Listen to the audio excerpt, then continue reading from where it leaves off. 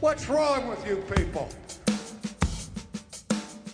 Welcome to Not Another Baptist Podcast. And at Texas Baptist College, you'll find a community that is committed to help you succeed wherever God calls you. And when you attend Preview Day on March 22nd, you'll see firsthand everything that TBC has to offer. Preview Day is the perfect opportunity to explore the campus, meet current students, and learn how you will fit at TBC.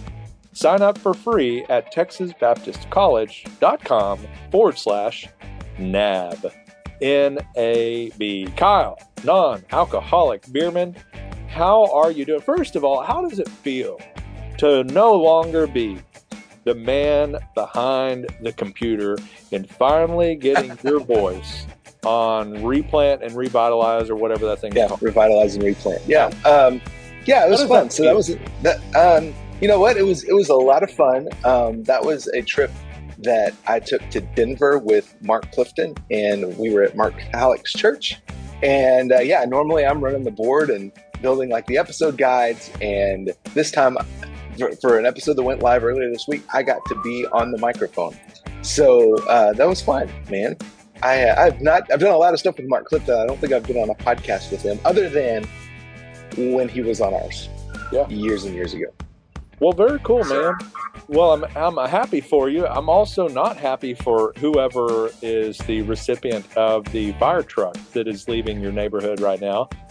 Sad day for them. Not sure what's going on, but hey, fun little note. As of right this moment, 459 people have joined their virtual association that we shared about last week on the podcast. And it's been fun. Been some great conversations happening. On Wednesdays, we share a prayer feed, basically, where people can ask some prayer requests and stuff. And there's been people that have asked for those in separate posts and whatnot, but kind of a dedicated day, kind of like, we'll just call it the Wednesday prayer meeting.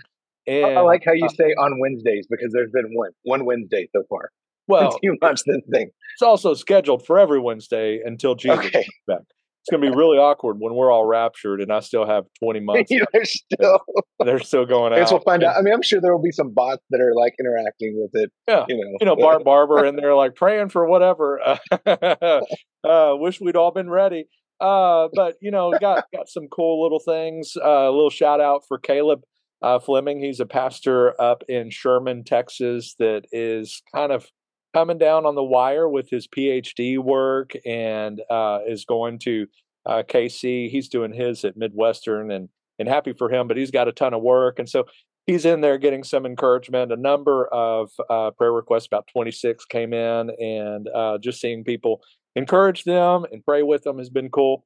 On Fridays, or the one Friday that we've had, share a chance to celebrate stuff, and people talking about new building projects or new attendance highs, whatever it might be.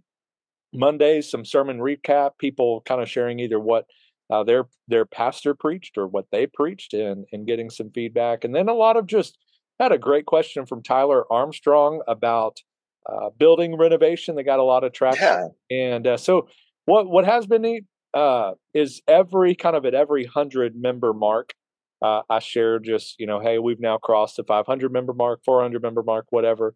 And just reminding everybody that this is a place just to be kind and to encourage one another. Leave the SBC drama and chatter and politics and all of that kind of stuff somewhere else. And let's just come in and lift each other up and just be there for one another, celebrate wins, pray with people when they need it, that kind of deal. And so it's been fun. And so it's kind of gotten off to a good start. So happy about that. But, it's a great place to kind of build trust with one another. And that's a good thing, because that doesn't exist anywhere else. And we're not talking about Facebook, but literally anywhere, because some Lifeway research came out. How about that for a transition? That was pretty good. Lifeway research came out, and good news, public trust of pastors hits a new record low. It is almost to like politician level. Very close. Pretty close. Kyle, other than pastors named Bart Barber, why might there be low trust in pastors? Just without digging into the article, we'll dig into some of the numbers and whatever. Just Yeah. your thoughts, Kyle Bierman, unfiltered. Why is it?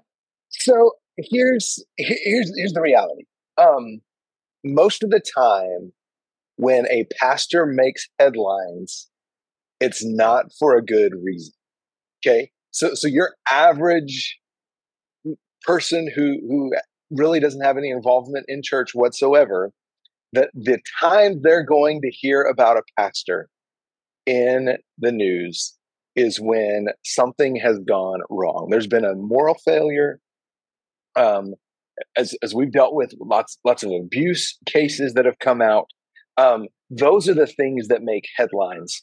Unfortunately, occasionally you'll get a story about a church in the community that's doing something really good. One of the news channels here recently ran a story about a local pastor's 30th anniversary at their church. Um, but but in our cultural moment right now, generally speaking, negative stories are going to get a whole lot more traction than positive stories. And so the things that are going to come across folks' feeds about churches and pastors are not the things that we want them to see. I think that's a big driving um, piece behind this. Now, the flip side of that is there have been a lot of pastors, a lot of churches that have done things that have caused these headlines, right? It's not clickbait. in most cases, it's not just clickbait. There really are bad things that have happened that have generated these stories that generate the attention, and a lot of that causes the trust level to go down. Now, really quickly, I think it's also important to say, because you touched on this in the beginning when you joked that pastors are almost at the level of Congress. Trust in leaders across the board is down. Okay, so this is not uniquely a church or a pastor issue. This is across the board. Institutional or trust in institutions, trust in leaders is down, generally speaking, in our culture. All right, now we're going to talk about how to address that in a moment, but that's important to know. Yeah, and that's the thing is, it's not only this, but a factor is kind of like you just touched on, is what we see a lot are the bad things. What is going to be, in our case here in DFW, we've got Fox 4, that's the one we watch. And what is typically going to hit the news for every time there's like a tornado and they highlight like the Texas Baptist Men, and I love it. I'm always grateful for it. Like, that's always one out of like the 9 or 10 other pastors caught with this or stealing money or abuse, obviously. And so that's one factor, that just what we usually see, what typically gets some headlines, is going to be a little more sensational, a little more difficult. The other side is sometimes we deserve it. If pastors hadn't broken trust, that probably wouldn't be a record low. But that does happen, and we know that. And I know as second chair guys, we've been a part of some of those situations before, as youth pastor, worship pastor, things like that, where that is part of that equation. And so that's one aspect. And so the other is we're fallen and we're messed up, and we mess up and screw things up all the time too. The other side, of course, we'll dig into perhaps might be it's hard to build trust, especially in the, maybe if you will, the office of pastor, maybe taking personalities out of it, but the office of pastor, when homeboy is leaving every 2 years. And and so it's like, hey, we've got to get behind another one, and here comes all the new big ideas, and we get this going, and change this and change that, and then he's gone and moves up or whatever else, and then the next guy comes in, changes this and that, and da da da da, and like you never get that buy-in. And we were talking about this before. Brian Croft talks often, and I don't know where the statistics come from. I've seen it 1,000 times, and it's kind of one of those things, like you might see it enough that it's just eventually true. But I've certainly seen it, and been on the other side of that, and seen how valuable it is when after that 4 or 5 years, that's when that guy is truly the pastor. Yeah. And so to some degree, you don't even have any trust before then, any buy-in. You're not the guy yet until you've been there for a minute, been in their lives and all of that, and actually built some of that trust. And so those are a few factors, I think, that this article digs into a little bit. But before we kind of dig into the bad news, if you will, I just want to take a moment to give a great illustration of two pastors or one pastor and then a pastoral team that recently was shared by Send Network, Redemption City. This is a church plant in Fort Worth, pastored by a friend of mine, Matt Kendrick. They recently did a long, slow, steady, building the trust, sharing and communicating and communicating and communicating some more over months and months and months to ultimately lead to where we're celebrating today, a merger between Chris Wright's church when he was the pastor there in Fort Worth area, and then Redemption City. And so it was one of those situations, a lot of churches like that, and I think we're going to see many more mergers like this where you have a church plant or one that is just thriving and growing, maybe with younger families, so doesn't have perhaps all the income that they need to really get into the building that they need. But here's a church that has an older congregation that has plateaued, or perhaps, I mean, there's a lot of different variables and a lot of different things that could happen, but it's just like a perfect match. But if you go in there and just shove it down people's throats, there's no way it's going to happen. And I just want to commend Matt Kendrick and Chris Wright for taking their time, listening, and responding to the questions, not being defensive, not getting all in their feels and all of that kind of stuff, but just really just sticking with the process and just taking a slow and steady approach to ultimately be able to where on, January 25th, there's an article coming out about this first service that they had this month, where they finally came together as one church, as this new relaunch together, as Redemption City. And so great job, Chris and Matt. I don't know that you'll be listening to this, but we are proud of you. And you're an example of somebody that has built trust, earned trust, and been able to kind of cash out that trust, so to speak, not in a negative way, but you've leaned into that, and we now see the results of what happens when you can trust your pastors. And one of the things that's illustrated in that is what you just talked about, because Chris Wright has been at his church for, did I see 10 years? Just celebrated 10 years. Yeah. And so, I mean, he's built that trust. And even then, like you said, it took months. It was, so that's a whole nother podcast for another time. If you're going to launch into a merger or a fostering relationship or something like that, it's not something you just say, yeah, let's do this thing. It takes time to build the trust. That's a topic for another time. But yeah, great. I was encouraged by that as well. Very excited for those two guys. Very excited for that now one church that's coming together. One little fun note is a lawyer friend of mine shared these stats today and said, "Welcome to the club." As a lawyer, and they're kind of at the bottom of these stats too. Sometimes good, bad, or ugly. But he's like, "Welcome to the club." But anyway, trust in clergy fell though for the fourth consecutive year, dipping to 32%, down from 34% last year.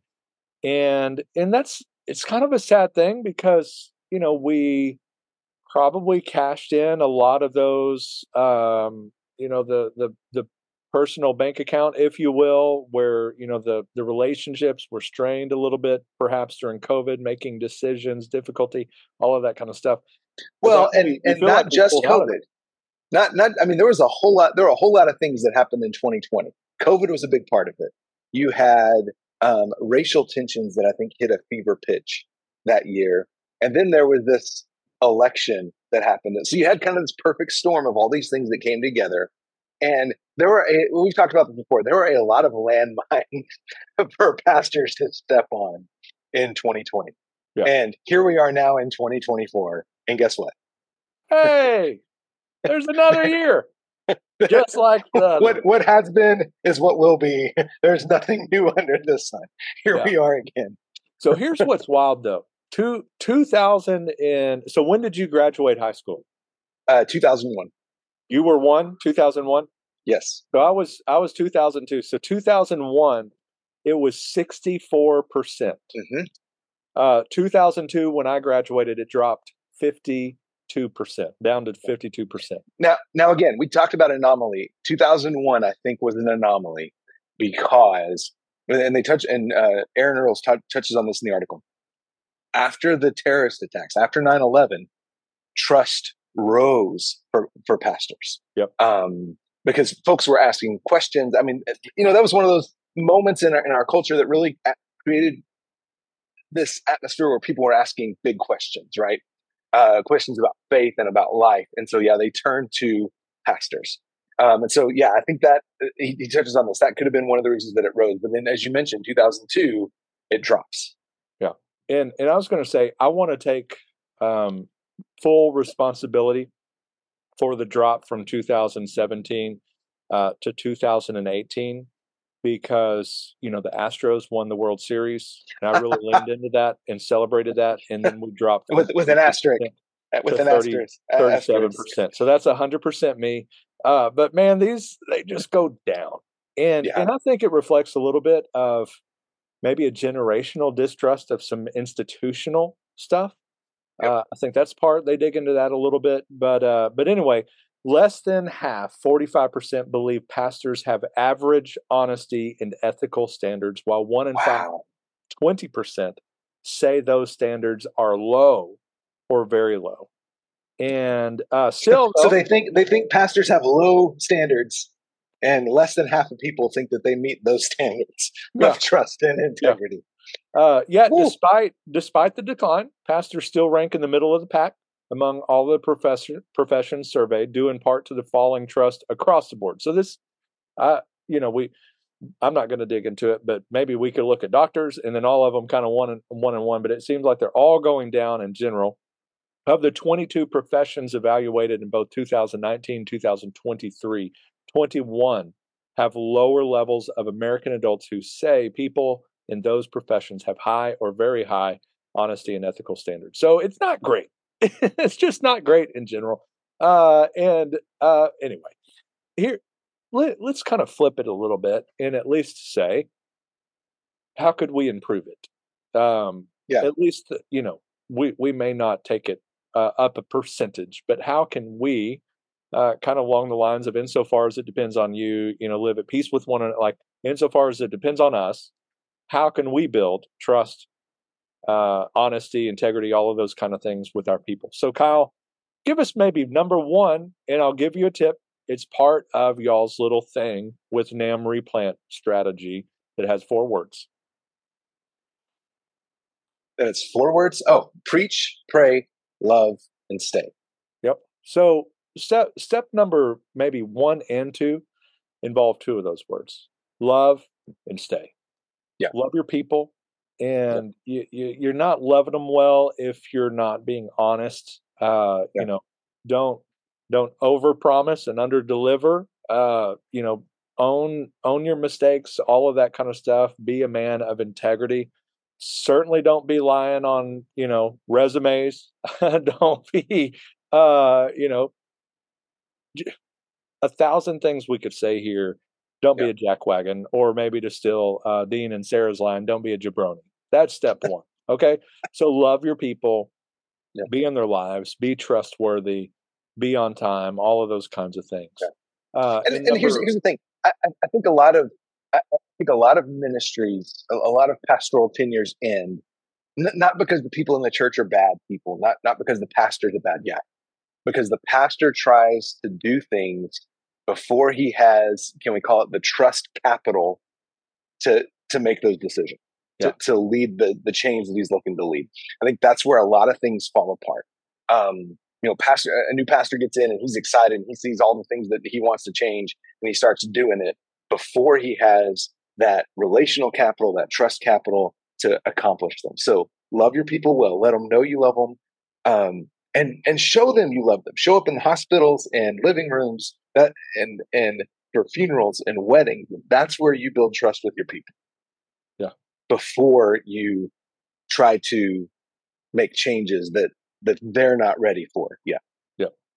And then, of course, the second part of that is to stay. Stay long enough to affect some of those changes. Stay long enough to build some of that trust and so forth. A big one for sure. Kyle, anything else you want to dig into here? Yeah. So I would say it's not all bad news, and here's why I say that. Because the only age demographic that showed an increase over the last year in their trust of pastors is in the 18 to 34-year-old age range. Let's go. Now, two things about that. First of all, many of the churches, certainly that I consult with, many of the churches that probably listen to this and that are in need of replanting or revitalization, don't have a lot of 18 to 34-year-olds in the pews. Okay, so you need to be aware of that. Secondly, a cynical side of this would say that's because 18 to 34-year-olds haven't yet really experienced church hurt yet. Both of those things can be true, right? So that second part might be true. But if you have 18 to 34-year-olds, invest in them. Show them that they can trust you as the pastor. Not because you're perfect, not because you have a superior moral quality about it, but because you are leading well, you're seeking to follow the Holy Spirit. And even when you make mistakes, you own up to them and you seek to lead even in the midst of mistakes. And with your older folks, those who are declining in their trust of pastors, spend time with them, invest in them. That's how you earn trust there. All right. Well, hey, pastor, don't be a jabroni. Be honest. Have high integrity. Yeah. Look, stay above board. Look, I've said it before. You get into some of the different revitalization stuff and the different programs and steps and all of that. At the end of the day, make disciples, equip your people, love God, love others. That's going to keep you pretty busy. Yeah, be honest. That sounds like something that the Scripture tells us, right? Set an example, right? Again, that doesn't mean you got to be perfect, but it means that, live with integrity. Show what that looks like. Show what it looks like to own up when you mess up.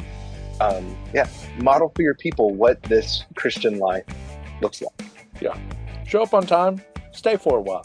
Simple. Yep. It's good. Easy. So easy a caveman can do it. Kyle, send us out. Hey, thanks for listening. And until next time, may your coffee be as black as night and as bold as the gospel you declare. What's wrong with you people?